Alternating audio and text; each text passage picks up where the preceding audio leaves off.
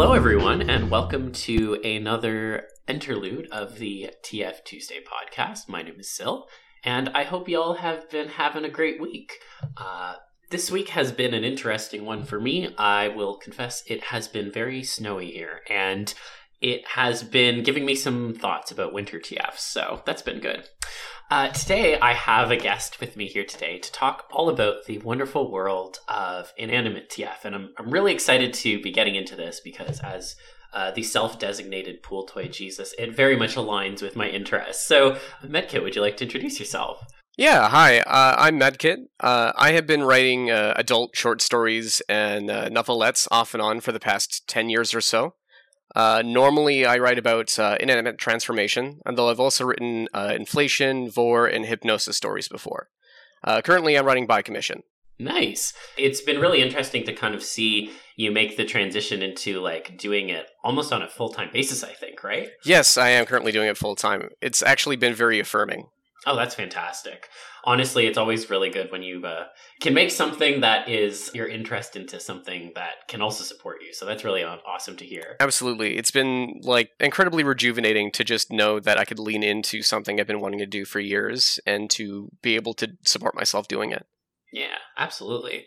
So I'm curious, what first drew you to inanimate TF? Like, were there any artists or other writers in the community that kind of inspired you to kind of start getting into inanimate TF? Yeah, actually, I started on DeviantArt writing inflation stories, which was kind of like a weird, quirky beginning. But I quickly realized that I was actually into transformation just adjacently. I got exposed to a lot of artwork that was on DeviantArt by artists like Red Flare and Grandstorm and a few others, as well as a dozen or so different writers that all wrote some variation of inflation and like balloon transformation kind of stuff. So that was kind of where I got my start there, and then I found Canada on Fur Affinity. Oh, yes. And very quickly spiraled into like more adult like inanimate transformations. And that really became like the belly of my work after that point. No, that's awesome. I am a big fan of Canada's stuff. I think we were both on Patreon at one point, weren't we? Yes, definitely. The only reason I stopped was because I couldn't afford it after a while. I kept getting monthly art, and I honestly felt bad making Canada just make whatever came to my mind. I was like, I want you to just make your own thing, please. Yeah, that's fair. And then Canada switched to like a commission model anyway, so yeah. I think that I was there until the bitter end, at least on the monthly front. But yeah, no, some great stuff that has come out of there. Absolutely. I love their stuff. It's great. Yeah. So I'm curious to know in particular, like, what in particular you find compelling about inanimate TF, because I feel like it can be really different for different people, and sometimes that can be because of the allure of specific things, like different objects or other what have yous. Is there anything in particular that really gets you going, I guess, for lack of a better term, when it comes to inanimate TF? Yeah, I would say it's like the vulnerability of it. There is this, like, with inanimate transformation, it's almost like a sense of helplessness on top of, like, there is this idea of being, like, forgotten or mundanely treated. It's almost like just objectification as a fetish in general. Like, it's really just sort of like a more literal version of that. And in the same way, like, degradation and humiliation play a major role. Like, when I look for things I want to be turned into in fantasy, I want things to be extremely, like, degrading or humiliating. Things like cheap objects or things that get worn out fairly easily. I don't know really why that is. I think it's probably rooted to sort of wider themes that I've always been interested in as a person. And I found over the years, like, there are different objects and, like, even body parts, I would say, that are really compelling and interesting to explore from the angle of writing in the context of inanimate transformation. Like, obviously, if you are somebody that's really into, I don't know, butts, you might find underwear really compelling. If you're somebody that likes feet, you might like socks a lot. You know, there's a lot of little ways that you can spice up transformation, and all of those things that correlate to something that you enjoy kind of make it something more unique and something special in a way. Yeah, it's really interesting that you mentioned the kind of humiliation and degradation angles, because it is something that I think comes up a lot when we talk about inanimate TFs, both as they're presented and like kind of the draw behind them. I can get into that as well. That's not always my initial angle, so I'm always curious to hear more when people bring that up, because you're right, there is definitely a draw towards things that, you know, are just treated kind of carelessly, for lack of a better term, when we think about inanimate TF, like especially in a lot of written stuff. I have seen a lot of art, and I have actually written some stories where it's very much the opposite, where like even if you are like a cheaper object, somebody treats you with a lot of care and attention to make sure that you are retained in a certain level of quality. I think it's really interesting that there is such like a diversity of opinion on inanimate transformation, because some people only want to do it temporarily, some people want to like retain sentience or something. But I've explored a lot of those things as a writer, and it's very interesting, but I definitely think both themes have their own darkness to them. It's interesting you mentioned the darkness, because I think, you know, obviously I've read quite a few of your stories, and they're very good. And one thing I've always noticed is there is that interplay between, you know, the line between, oh, is this going to go down like kind of a dark hole, or is this going to, you know, be a temporary thing that changes the character's perspective or what have you? Is there something in particular you think that draws you towards that darkness, or is that sometimes more dictated by who the people are that are commissioning you? It's very much a combination of the two, to be honest with you. When I write, generally I prefer darker themes, but I honestly I have days where I like wholesome stories as well, and I want something just kind of light and fluffy and affirming. But for some reason, darker themes have always compelled me. I think it's because even before I ever got into the kink stuff in general, I was a big fan of horror. And the idea of being put into a situation that's very like evocative and very thrilling is kind of interesting to me. And I think, again, like relating to those themes of like humiliation, degradation, those aren't ever present in everything. But there's certainly like undertones of it, especially in the darker material. Which I think is probably why I gravitate towards it a lot. And I think as a result of either just there being a lot of art in general that's kind of like that, or there being just a lot of people seeking out that kind of fantasy, you know, I do get commissioned a lot for stuff that's about that kind of theme. Yeah. And generally, actually, when I write my original stuff and when I wrote it before, I actually aimed to have some kind of neutrality, where you could kind of imply however you wanted to imagine the story ending could end that way, just because I thought it was very rude, or very like I wouldn't say rude, it just felt like it was unnecessary to kind of write something into a corner like that. But I found that like over time, like sometimes you do want that finality in the writing. It's interesting you bring that up as well, because I definitely think that, you know, again, and maybe this is partially because of commission interests, but like I've noticed there has been that trend towards being more definitive in some of your stories in terms of the ending, and I was curious as to maybe what drove that, because, you know, there is obviously a benefit in terms of leaving things up to audience interpretation. You know, they can kind of infer what happens and maybe make that ending, whatever it is, what they want. But there has been, I think, more of a definitive tone towards some of the endings in some of your more recent pieces. Yeah, I would say that's largely because of the commissioned aspect. A lot of the times, it's because, you know, the person that's commissioning me doesn't maybe have a full idea of how they'd like the story to end, or maybe they do, and they just kind of imagine this story as sort of like a dream, or like maybe a nightmare, something like that, where the canonicity of it is completely in question just because of the nature of the work. So I think it definitely varies. I think there's like the reader's perspective that can really shape whether or not something is scary or not. And a lot of these stories that are written by commission are written for people who find those specific scenarios especially compelling and emotionally, like romantically interesting. They find them hot, for lack of better terms. And so a lot of these scenarios are not really necessarily nightmares, but just really deep fantasies. And I think that's the most compelling part about it, is that working with these kind of darker themes, a lot of times you recognize different attributes of it, where it's like, it's a dark theme, but there's something affirming about the fantasy being okay in the context of the story. A lot of what I've written has been sort of like normalizing it in this sort of setting, I know with a lot of stories I've written for Misha, or Misha, I'm not sure if I'm mispronouncing their name. They tend to have a lot of that sort of theme, where maybe a character is there is a finality to it, but the character is sort of consenting or comfortable with their life after transformation. At the same time, I've had a lot of people like Kalik, who will commission a lot of content that is a lot more definitive in the endings for the characters. Yeah, absolutely.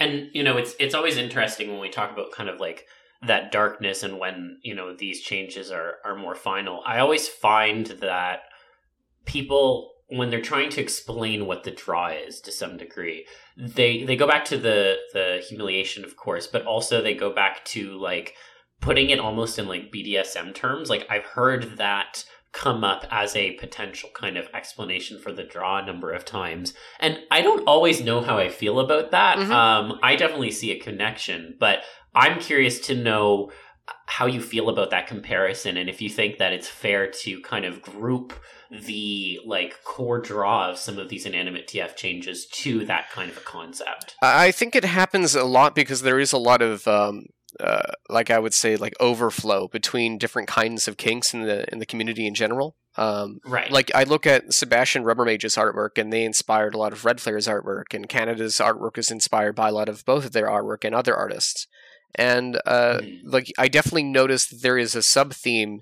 Even Jason Tamiya and a few dozen other artists that are sadly not with us anymore. Like they focused around these concepts as like inanimate transformation as literal bondage, where you have your arms, maybe like your hands are melded into your shoulders, but they're still kind of poking out like little stubby arms or something like that. Or you know, you have some other form of bondage where like your arms are just simply removed and you're kind of like bound and gagged, but it's not like a rubber object attached to you. It's literally your body that's been molded. Right. I think that is because to some level, jumping off that humiliation degradation thing, I think especially with certain types of inanimate transformation, there is that angle a lot. But like with regular transformation, there's a huge variety of interest in inanimate transformation. There are lots of people who like the idea of being sentient inanimate objects, like sentient balloons or pool toys, or even plushies. I've noticed a lot recently.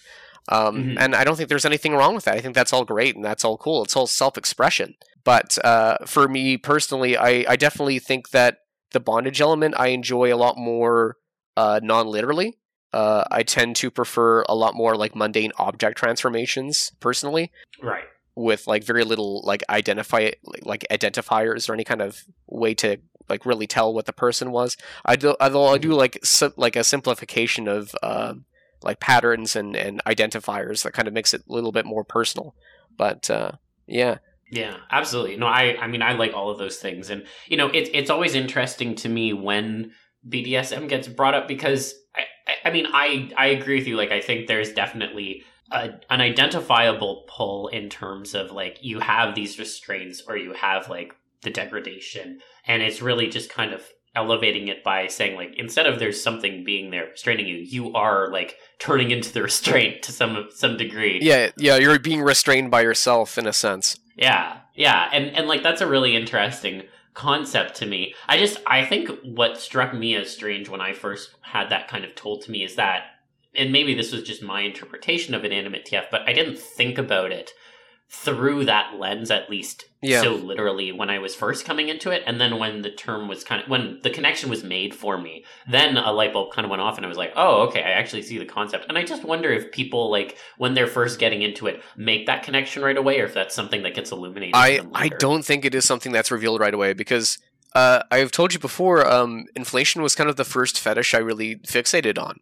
Yeah. And I didn't realize it, but for the first 3 or 4 years that I was writing material around inflation, I was writing inanimate transformation the whole time. I never wrote inflation where there was like literal body, fleshy stuff happening, and like that grossed me out. I was always asexual, so for me, like I was always imagining that when you became inflated, you were just transforming into a balloon in some way. So I always made that leap of logic before even being introduced to that concept. And And before I even understood what like bondage restraints were, I understood that I liked the idea that like you can't move around or interact with things because of how overinflated your body is. That's another form of bodily transformation, if you will. And so there's a lot of ways where like even if you were just turned into like a small keychain plushie or something like that, there's an immense amount of restraint. You're being made helpless. And in a sense, too, from a relationship perspective, I am your owner, you are an object. There is like a distinct disparity between that. And I think it's an extreme masochism that drives that. And I don't think that's something that everyone is aware of. I don't think that most people think about these things that deeply at all. I was just obsessed with it when I got into writing because I wanted to explore these concepts in my writing in some degree, I should say. Yeah. And, it's funny you bring up the owner concept because, I think that is always an implied part of inanimate TF, unless, of course, like, somehow the inanimate object can move. And, like, I think that's a separate discussion. But generally speaking, like, when you turned into an object is going to eventually belong to someone, right? Yeah. And I think that there is that kind of underlying tension there to some degree because... It's that idea of being turned into property, right? Yeah, exactly. Yeah. And like, I think a lot of times one of the interesting things about these stories is that, if you have someone like applying the change to you, that connection is completely evident. Like it's there from the get-go. Someone is causing your changes. That must be the person who's going to end up owning you to some degree or discarding you. But like when it's a more esoteric or like out of the blue change where like you are just turned into an object because of an external force, that idea of being owned, I don't think comes out immediately, but obviously down the road. I would say it has kind of like this really interesting opposite effect where in that situation, it's almost like an abandonment. You've been left alone. You're no longer anybody's. You're just a thing. So I think in another way, it is, again, like this sort of degradation of personhood. It's that loss of autonomy. And it's that reduction of I would say respect and expectation because people don't expect a plush toy to get up and start walking around typically unless you're in like a fantasy setting where that typically happens. Although I've read a few stories where that is casually a thing that can happen, which is still very compelling, very interesting written in that setting. But there's a lot of creativity in it that makes it like very interesting to explore. Yeah, absolutely. I mean, one of the ones that, I'm coming back to this because it's one of my loves, but, obviously with Pooltoy transformation, I have seen ones where, like, someone gets turned into a pool toy and then they are able to still, like, walk around and maybe not speak, maybe make sounds or something, but, like... They're still an inanimate object. Yeah. Yeah. I think it's really fun. I think it's really cool. I love stuff like that. I personally for me, the immobility is such an important thing that I'm like, I would rather be like on that same level of like consciousness and awareness, but still be in a form that requires someone else to care for me. Because to me, that's a bit of the core of inanimate transformation is the idea of like being an object has certain things that like really restrict you. And I've been holding off writing like this really incredible, like fake biology biography, sorry, around my own Sona for some time because I just really want to express that idea of like a relationship between like an inanimate transformation fetishist who's actually gone the whole way and their partner who like deeply cares for them and like still treats them like a person even though they are literally just a pool toy. Like that idea is just so fun to me and I really want to explore it more.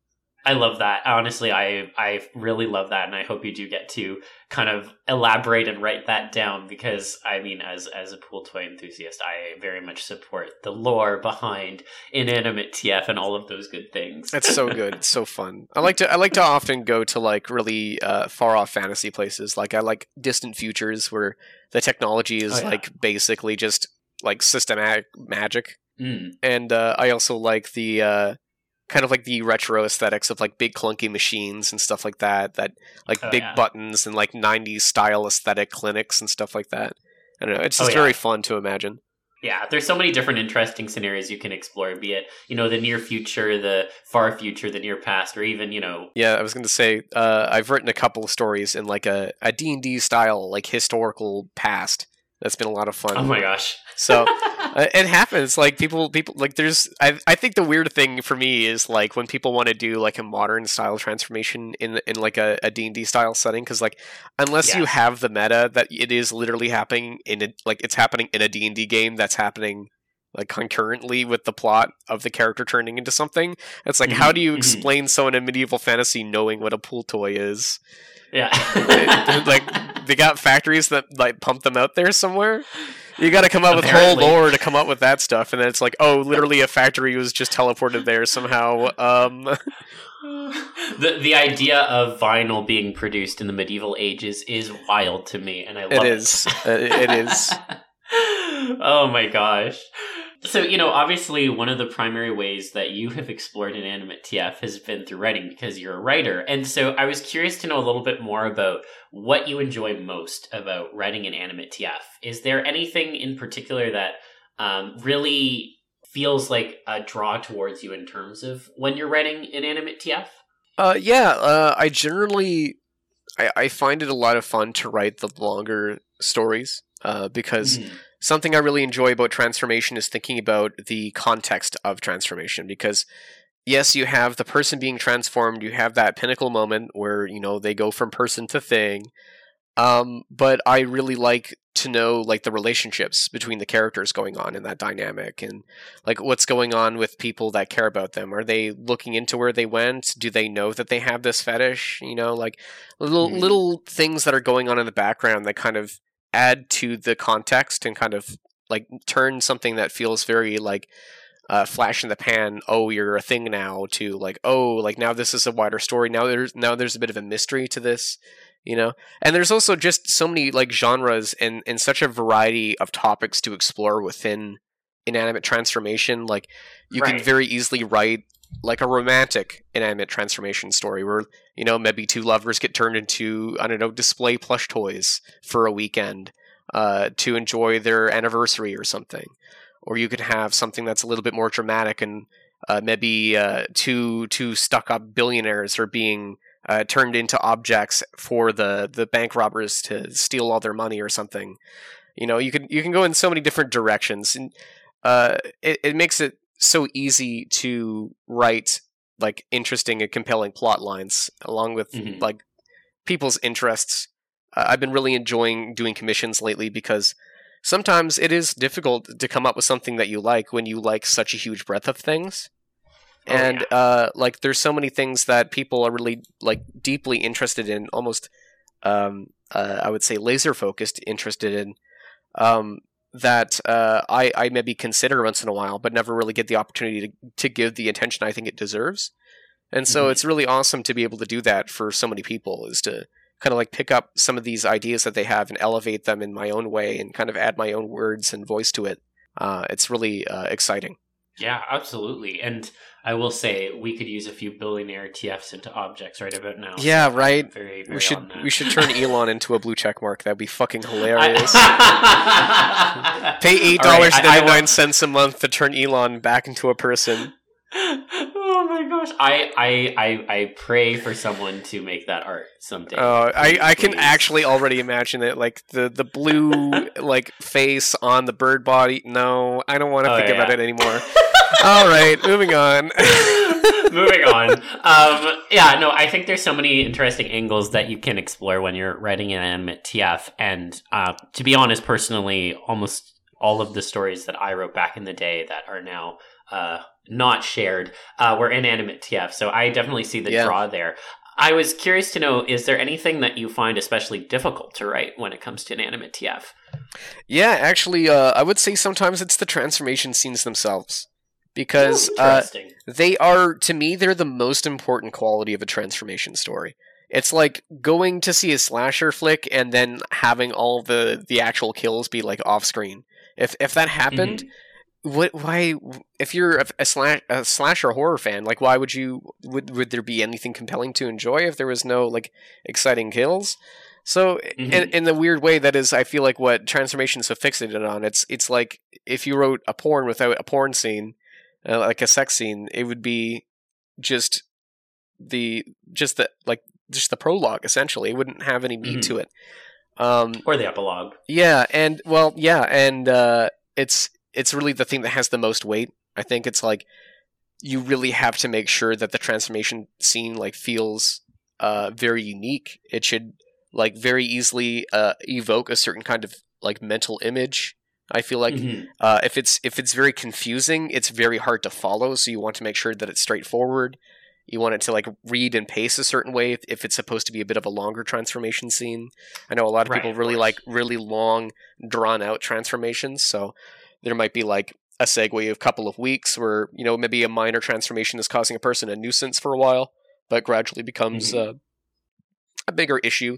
And in that case, that requires a lot of thinking and a lot of nuances and a lot of like imagining and brainstorming, like how would that impact a person's life or how would this impact the next couple of minutes. Because even thinking about like something simple like a Pooltoy transformation, let's say that only takes I don't know, a minute. In that 30 seconds, in that 60 seconds, what is transforming in what like pace? Is it your arms transforming first? Is it your legs transforming first? Does it start from one spot and then crawl across your body? Is it like a rash, or does it come over you like a goo? Is it a slime? You know, that's a very common thing I've seen. Or is there some kind of like body horror element? You know, there's lots of very interesting ways to go about describing transformation. And I think it's very important to get it right, because if you don't, it's going to be very underwhelming. Yeah, absolutely. And, you know, one of the struggles that I've always seen in stories in particular, like it can be a really hard balance to strike, is how much of the story goes towards like the setup and how much of the story goes towards the actual TF, particularly when, you know, like you said, the TF might only last like a minute and a half canonically in the story. But if it's only like a short part of the story, then someone might come away going like, well, you know, there's all this buildup and then it was... You know, so it can be really difficult to kind of balance that between, you know, building up the scenario and then obviously exploring the aftermath versus, you know, the meat of the story for many people, which is that change.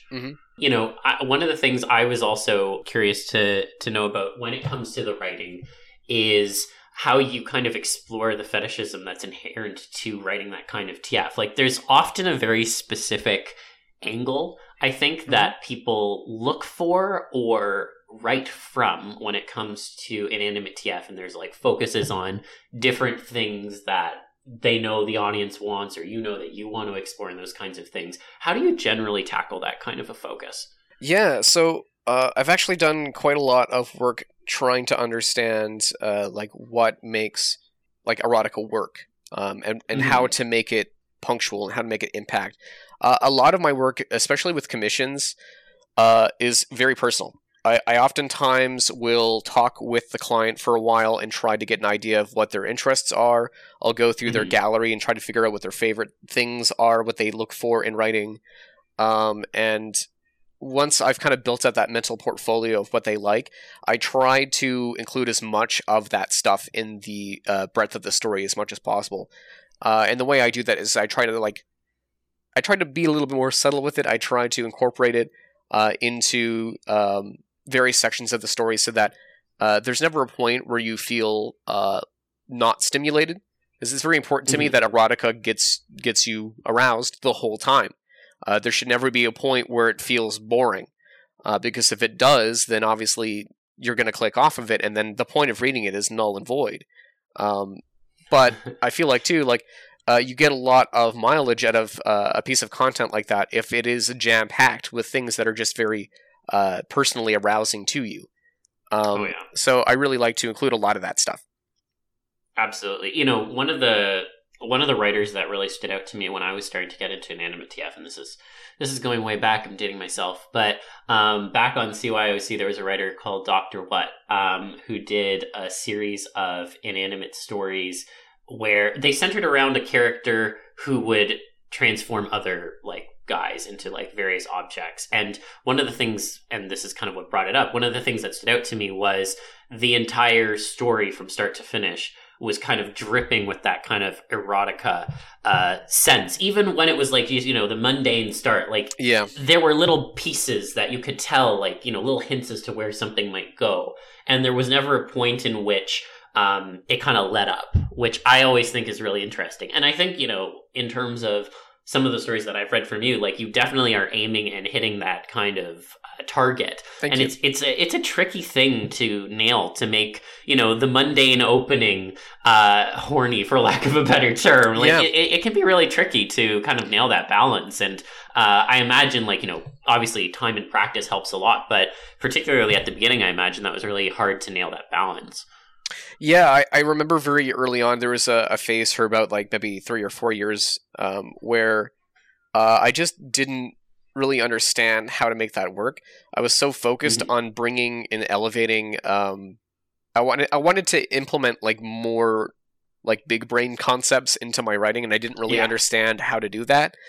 And it was over time that I realized that it's like it's through an understanding of the language. It's through an understanding of like sexual cues. I kind of briefly touched on it, but one of the things I did when I was like trying to get more into writing and to understand how to do that properly, read a book called A Billion Wicked Thoughts by O.G. Ogas and Sai Gadam. It's a pretty interesting book. It's a study of human sexuality through a variety of results from like porn site searches. And that gives them different kinds of information, gives you an idea of what people like and how kinks really operate on a fundamental level. And one of the key things I learned was that just by introducing something that is stimulating for a male reader, well, I would say a assigned male at birth reader, you are like a off-on switch. So as long as there are certain trigger words in a paragraph, you are probably going to get erect by reading it. So using that information, I can kind of build a tapestry of language that will progressively become, for lack of better terms, progressively more horny as the story goes on. And then obviously you have that bread and butter transformation scene. That's the holy grail. That's where it's got to be like every sentence has to be a ribbon of gold because it's the most important part. And once that's over with, you still have lots of stimulating stuff. You have like the post-transformation stuff, if obviously that's been included. And it's interesting because I try to actually include like a mixture of different cues. There's relationship cues that are more typical for people that are AFAB. And those cues I also like to include because I find them stimulating as well. I find it really interesting when the characters are more focused on, and there are these heightened moments of tension, but they are also broken up with characters kind of engaging in relationships and talking and kind of having like their own personalities. Because especially with inanimate transformation, I feel like the more emphasis that's placed on how much of a person somebody is before they're turned into something, the more compelling it is when they are turned into something, because you get to see how much of that person is not present now as they're like turned into a thing, in my mind. Well, I do want to pick up on the point you were making around like, different things hitting different folks. I'm curious, have you found that it's always like worked in that experience in terms of the responses of, say, a particular commissioner, and you write towards like that kind of, for example, like the on-off sort of like switch and then like putting in those words versus the character focus. Is it always a one-to-one, or do you see a mixing? I have almost always mixed them. I've found that it just creates a more compelling story overall, but I do find that like since I've started using that approach, which is like before I started taking commissions again, I kind of practiced it more heavily with the couple of original stories that were released before I started kind of doing commissions full time again. And I felt like it was very successful. I've gotten nothing but good feedback using it. But it's also, like I said, like I don't really try to target it towards the client too much because obviously I don't want to assume anything about them. Of course. And like I said, like from my experience, the most success comes from combining those things because generally speaking, I really want to bring these very niche topics to a bit of a wider foray so that more people have the opportunity to recognize that they have an interest in these things. And so I want my stories to be relatively inclusive and so that they will hopefully draw in a wider crowd. Yeah, no, I think that's a very solid point, and I've honestly found that when it comes to inanimate TF and what can draw some people in, it can always vary so much from person to person. But it's true. Aiming for some of those more like universal themes to broaden the draw-in of potential audience is always a good call, particularly like, especially if it's like something where, you know, maybe it's not for commissioner, but it's for yourself, but you want people to read it. Like sometimes it can be really good to broaden it in that way. Yeah. So then, you know, there's this one big kind of existential question I think that looms over inanimate TF in particular, which is what happens mentally. And, you know, we talked a little bit in some of the past episodes, you know, we talked about upside down TF, we talked about identity death, building off kind of those discussions. I'm curious to know what you think about the contrast between identity death and retained sentience or consciousness when it comes to inanimate TF content, because sometimes it can be categorized almost as like bad end versus good end. And obviously I think people have different thoughts on that kind of terminology. There's a little bit of loaded morality in bad versus good, but I'm curious to know more what you think about those kinds of differences. I think it's a lot of it's a weird, funky result of people making moral judgments on the content that other people enjoy. I think for those people that really enjoy identity death, they don't see anything morally wrong with it because it's themselves that they want to experience that with. Yeah, and that can be uncomfortable for a lot of people. But I'll be honest with you, I'm a very sanguine person, in the sense that I have never been one to have any suicidal tendencies or thoughts. And I know that can't be true for everyone. But in my experience, like coming to grips with identity death has kind of made me more comfortable with the concept of death in general, and has made me, like, honestly, if anything, enjoy my own life considerably more. But there is certainly a contrast between the two concepts in our community in general, and it stems from that moral judgment. I would also say it comes from this like this new age sort of disbelief of fictionalized characters being fictional, and this lack of understanding that a character in a written context is not a real person. They're not going to undergo the same kind of pain, and maybe what is happening to them is fairly grim, but you have to realize that this content is commissioned by people who specifically want to see it. So it's not there because nobody wants it, unfortunately.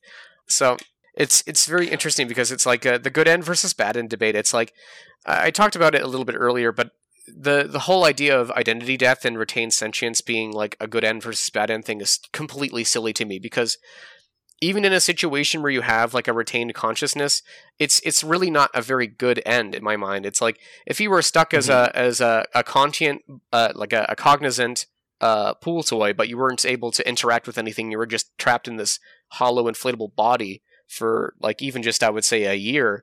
I really don't think you would be the same person if you got turned back after that year. I think you would be pretty messed up mentally, because you would be prone to being left inactive for several hours of a day. I would imagine it's the same thing that happens when someone's in a coma for a very long time. Your body and your mind kind of becomes more lethargic, or maybe what's the word for it? And like goes through a form of entropy or something. And I think that identity death is not so harsh when you imagine it as a sort of metaphor for an orgasm, because even when I was writing Inflation, that's very much what I saw popping as. Popping is another contentious topic, even in that community, where people don't like that idea of death. But it's like, no, the finality. It's not a literal death. It's more of a this idea of like one final orgasm in a sense. And in a lot of ways, some people view inanimate transformation, the moments before you lose all of that quote unquote consciousness, as a sort of like orgasm. In the same way, I suppose that there are many other allegories in other forms of literature, and I don't necessarily think it's good or bad. I think it's like, as long as it's not people writing material where it's used or weaponized against people specifically. Like, I have never seen anything like that myself. In my experience, everyone that's been interested in this kind of material has specifically fantasized about themselves undergoing these sorts of things. So to me, it's completely harmless. I think it's literally just people's preferences. Yeah, well, there's a few things I wanna pick on there, because I think you've given a lot for the audience to chew on. I think the first one I want to kind of zoom in on is that idea of a good end not necessarily being a good end. And one of the things that I find really interesting in what you said is, if you think about someone who is just like completely keeps all of their sentience and thoughts and ideas, and they are trapped in a body. And, they're like that for a year and then they kind of revert back. And what does that do to their kind of mental state? Yeah.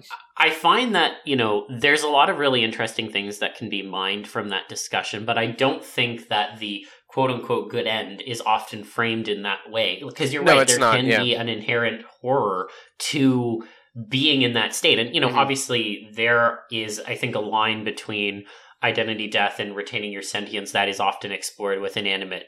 For example, like, I have like these urges as an object now. Like, yes. I like doing this or blah, blah, blah. And I think a lot of the people who quote unquote think about good ends like to occupy that kind of middle ground, because if it is just full, like, you are just a thing, nothing has changed like sensorially now, you are just an object and you're stuck there fully, it's kind of like, boring, comprehending everything.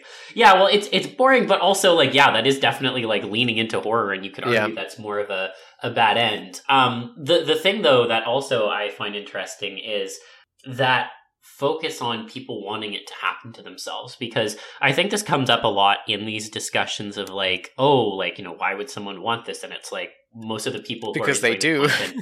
Yeah, because they do, obviously. But like, most of the people who are consuming this want it to happen to themselves. And then the question becomes, there's obviously people out there who are consuming it who don't want it to happen to themselves, but do find the draw. And I always feel like that's sometimes where people get a little more dicey in terms of like, oh, what is it that you like about this? Because like you were saying, there you can use identity death and popping for another example as an analogy for orgasm, but what does it say about the person if they're enjoying that but they don't actually want it to happen to themselves? I always feel like that's a tricky line, and I'm wondering if you have any thoughts on that.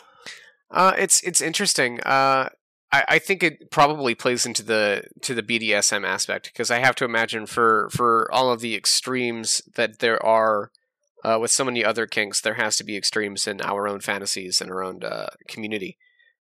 So I'm sure that there are dominant inflatees out there that really find the concept of popping others to be pleasant. But I would imagine for them as well, it's morally, like, it's a fantasy. It's not something they would go out and physically do to another person.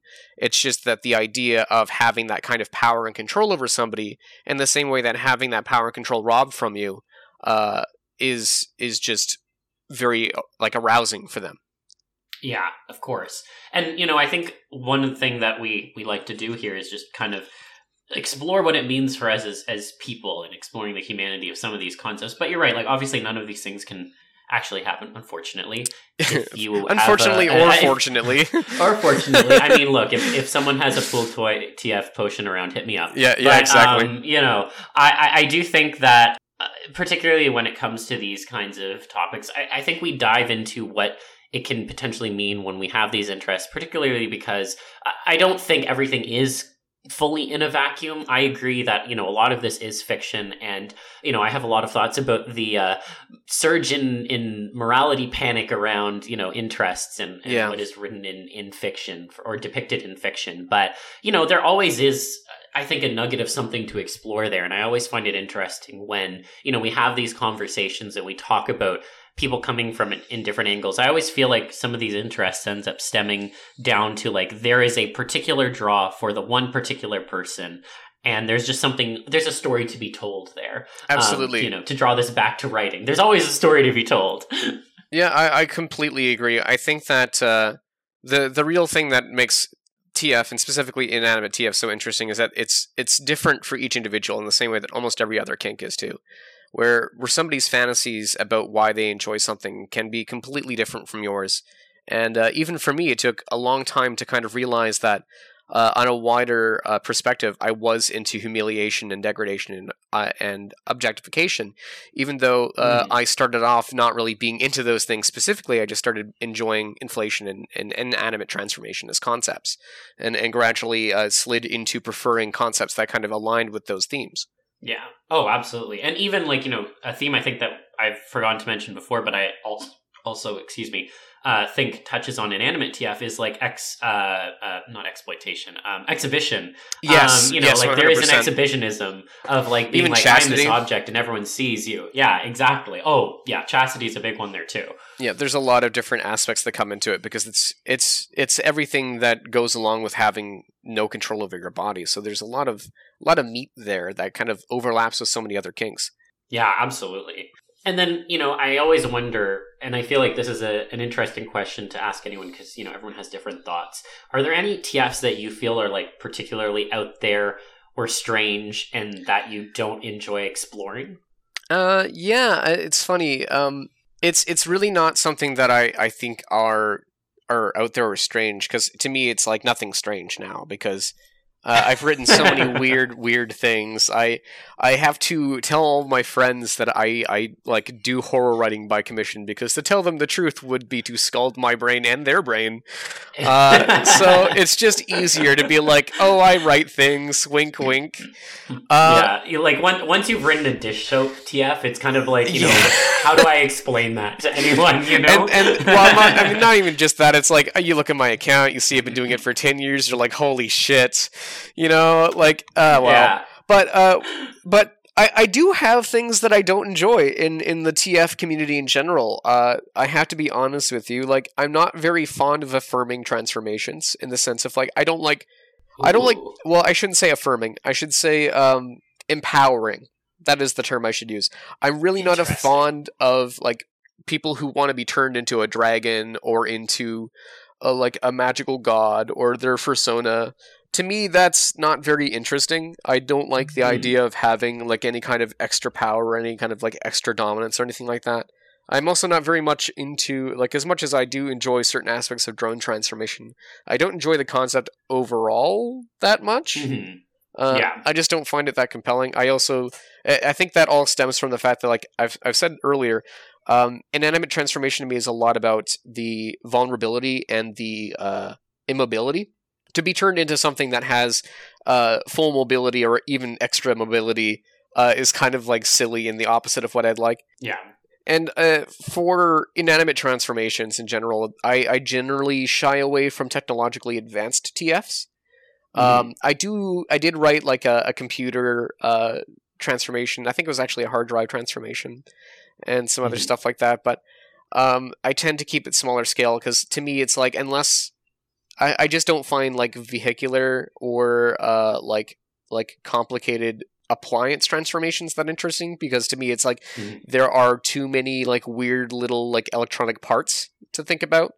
But like at the same time, there is something appealing about being reduced to something like a toaster, where it's like, your whole thing is that someone pushes a button down and then you make toast.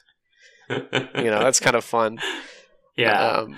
I'm starting to wean away from that like distaste towards more advanced TFs, but like mechanical TFs. But I still generally prefer more simple objects and things like that. I just find it a lot more easier to understand, and also a lot more immediately evocative. I like things that can be like broken very easily for some reason. Always have. Ooh. So I tend to prefer things like that, because I just like the fragility of it. I like the idea of like somebody like teasing me about the fragility of what I am or something like that. So yeah.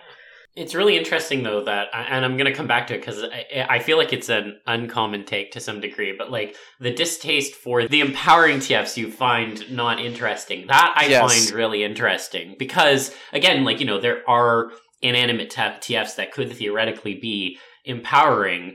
Do you think the aversion to empowering is simply because, like you said, you're more focused on like kind of the humiliation or objectification, or do you think there's something else there that could be said? I definitely think it has to do with that, absolutely. I at one point had written some early transformation stories way back when I was like kind of still a novice and into like inflation only, that I wrote where like I wrote like this werepanther transformation, and I was like, I don't know why, but I don't find this one as compelling as the other stories I've written.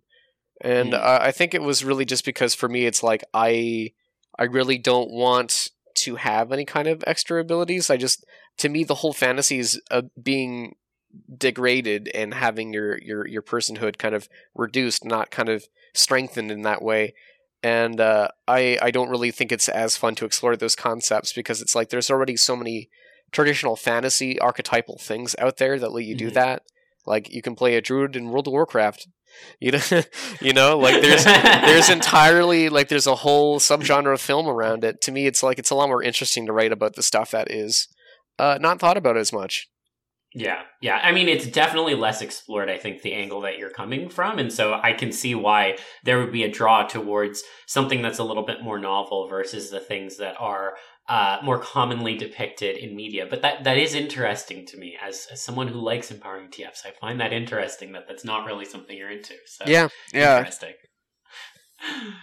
Amazing. Well, that was all kind of the questions that I had. I don't know if you had any questions for me. What would you say that your favorite inanimate transformation situation is? Like your favorite scenario is? Ooh, okay. So I will not say Pooltoy TF because I'll give a slightly different answer. Oh, that's okay if that's it. Like I like balloons a lot, so I can't really say too much. I do, but I very much like Pooltoy TF. But like I want to give a different answer because I do actually think this is probably my core like inanimate TF fantasy. Ooh, okay.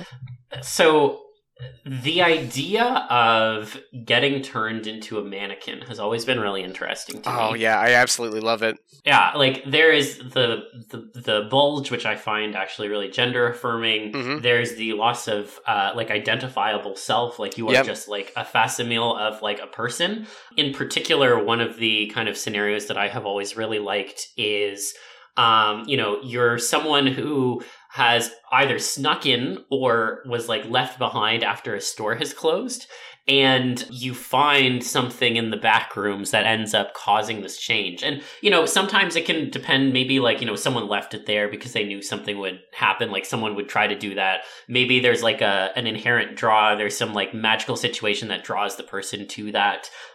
In particular, the ones that I enjoy are like, you're fooling around with a mannequin stand and now it's gotten stuck in there and that's what's changing you. That hits a lot of boxes for me. Yeah. And then, like afterwards, the aftermath is like, oh, you've been found in like the back rooms and now you're going to get displayed because, hey, they got another mannequin and they've got clothes to show off. There's like that exhibitionism at the end that really, I really enjoy. And in particular, I really like the kind of middle ground between identity death and full consciousness retaining. I like to call it IDSUP, basically where like you have all these like mannequin urges, like, oh, I want to be shown off, and oh, it feels really good when someone like touches me or brushes up against that bulge, and maybe it's like, almost like a form of hypnosis. I love it. Yeah, exactly. And there's like that like base level like elevated horniness in the background now because it's like just it's really hot to be in that form, and there's like things that can elevate it, but like fundamentally like you are trapped in a form, you feel kind of like this overall sense of pleasure. You got something up your ass, which is hot, and like just the whole thing, it hits a lot of boxes for me. And that was kind of like my first foray into inanimate TF anyways, that kind of like a scenario. That makes a lot of sense. It's always really stuck with me. Yeah. Yeah, I love mannequin TF as well. I'm curious to know, like, so if you break down that fantasy into like little elements, let's see, you have like the identity erasure in the form of like the mannequin, like pale white, like as you said, like facsimile kind of appearance. Do you like null transformation as well?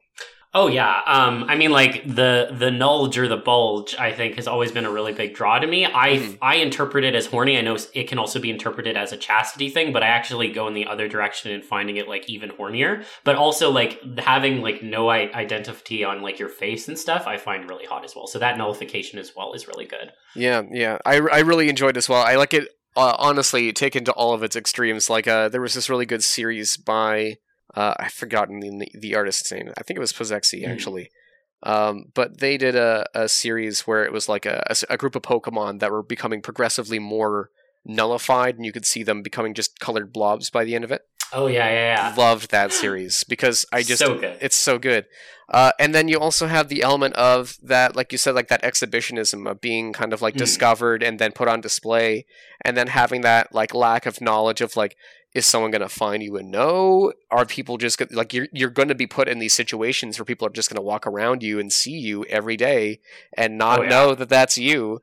And that's a really fun thought. And then I love that. And then obviously there's that that kind of like, oh, I put this upon myself kind of feeling that comes from like, oh, I put myself in that position because I was fooling around with something I probably shouldn't have.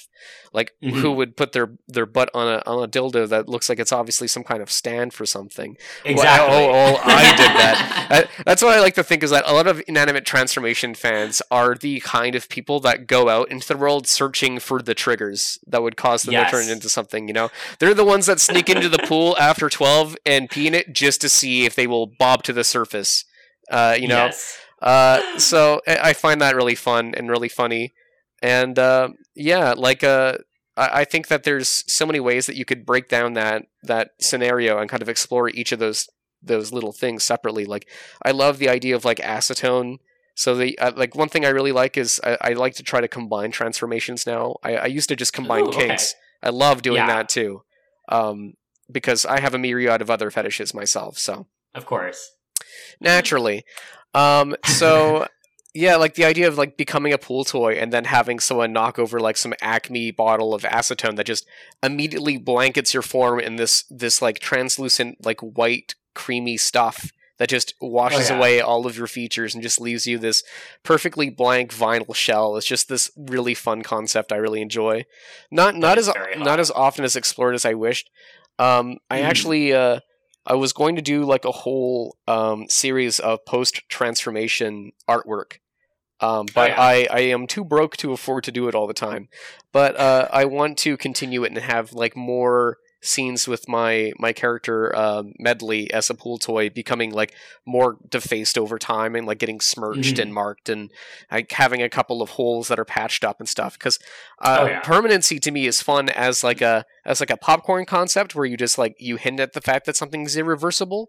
But I find it also very interesting if you actually follow through on that concept more fully and kind of portray an object that is a former person through time and showing what they look like over a couple of different ages. It gives you more of a mental picture of what they've kind of been through. It's kind of fun. Oh yeah, I love that kind of depiction of the time passing and, you know, things changing. So I fully endorse that. Yeah, and I'm curious about the kind of like we were talking about like the hypnosis style, like I'm an object, so now I have object thoughts. I really enjoy that too. Personally, I feel like I've worked myself into liking this really a little bit more. I wouldn't say dark necessarily, but a bit more of a weird kind of merging of these two concepts, where it's like if transformation is like short term or eventually like reversed, there is like a retained sentience and consciousness that's not really hurt too much. Obviously, it's based on the context of the story, in all honesty. But I also really like this idea that like the more that you as a person willingly want to be the thing, the harder it is to stop from just turning into that thing fully. Like, you go from this early stage of like, oh, this is weird, I'm an object and I can kind of feel my old body, but I'm not in my body. I'm in the shape of a pool toy, so this is weird. I can still feel my arms and stuff, but I don't have control over them. Then like maybe after a week, you know, like that starts to go away and you start to have more of these thoughts of like, it feels nice to be floating around in water, and like I like the smell of chlorinated water, and I like to be filled with air, and those thoughts become more of the background and the more steady like thing that kind of takes over, and then you don't notice it, but that kind of like gradual fade away of your personality and who you were before, and maybe those memories kind of slowly goes away, but it's kind of replaced by this general happy bliss where you're not really aware of that, and then eventually you get to that point where like I said, like you are just so content with being what you are that layer between what you were before and what you are now goes away, and you are just a thing now. I really find that concept very fun, because then it means that like once that character has kind of gone through that, you can kind of have the play around with relationships a bit too, because maybe they've been in the possession of someone who's supposed to turn them back eventually, and they don't know how long they have until they're supposed to turn them back. And like they don't have a way to tell because they can't talk back to them, and they just find out. And you know, maybe they go to turn them back, and it's like, nope, they're just an object now, and they get to live with that. And they're like, oh, this is weirdly hot. And like maybe just knowing that happened to them opens something for them, and now they really want to experience the same thing for some reason. Like I really enjoy that kind of like context that kind of widens, where, like maybe a friend of theirs finds out that they've been turned into an object and just really wants to own them for some reason, even though they maybe had very little romantic interest in them before. Now that they're an object, they really feel some kind of weird compulsion to collect them and own them. And I find that there's so many ways to explore those kind of relationships and fantasies that I feel like aren't really given the opportunity to do so. And I really hope that we get to see more of that. And that's why I like writing a lot too, because in art, I feel like you really have to break down a story to its most essential components to make it work. And with writing, you can just explore and explore and explore. You can go anywhere you want to in the breadth of the story, as long as you just will it to happen. So yeah, there's a lot more versatility. Yeah, I love all of that, all of the stuff you mentioned. I love that gradual fade out and happy bliss and hits all the buttons. So great. Hit the horny button. That's great. That's the power of being an erotica writer. It is absolutely. You turn words into boners. It's true. That's just how it works. That's how it be, and I wouldn't have it any other way. So. It's true. Well, thank you so much for coming on. I really enjoyed this conversation. Thank you for having me on. It was really great. Yeah. If people are looking for your stuff, where can they find you? They can find me at the Fur Affinity page, user/Medkit. I am predominantly on Fur Affinity. That's where most of my content is. I'm also on Subscribestar with the same username. So you can find me there as well. For $5 a month, you can get early access to commissions I've written more recently, as well as some original content that's exclusively found there. But for the most part, I try to keep my stuff away from paywalls, so I do release all of the commissions I've written after about 2 to 3 weeks after I've written them. Nice. Oh, that's perfect. Yeah. And I hope people go over and consider it, because you do some great stuff. Thank you very much. Fantastic. Well, thank you so much to everyone for listening to this week's episode. As always, you can find us over on our Patreon, TF Tuesday Pod. You can always join us over there. We have a nice little Discord with a nice cozy community, and you can get your names in the credits and such, and help choose some of the topics that we talk about at least once a month. But again, thank you so much for listening to this episode, and I hope y'all have a great week. Stay hydrated, get some good rest, keep an open mind, and stay TFy. And we'll see you all again here next week.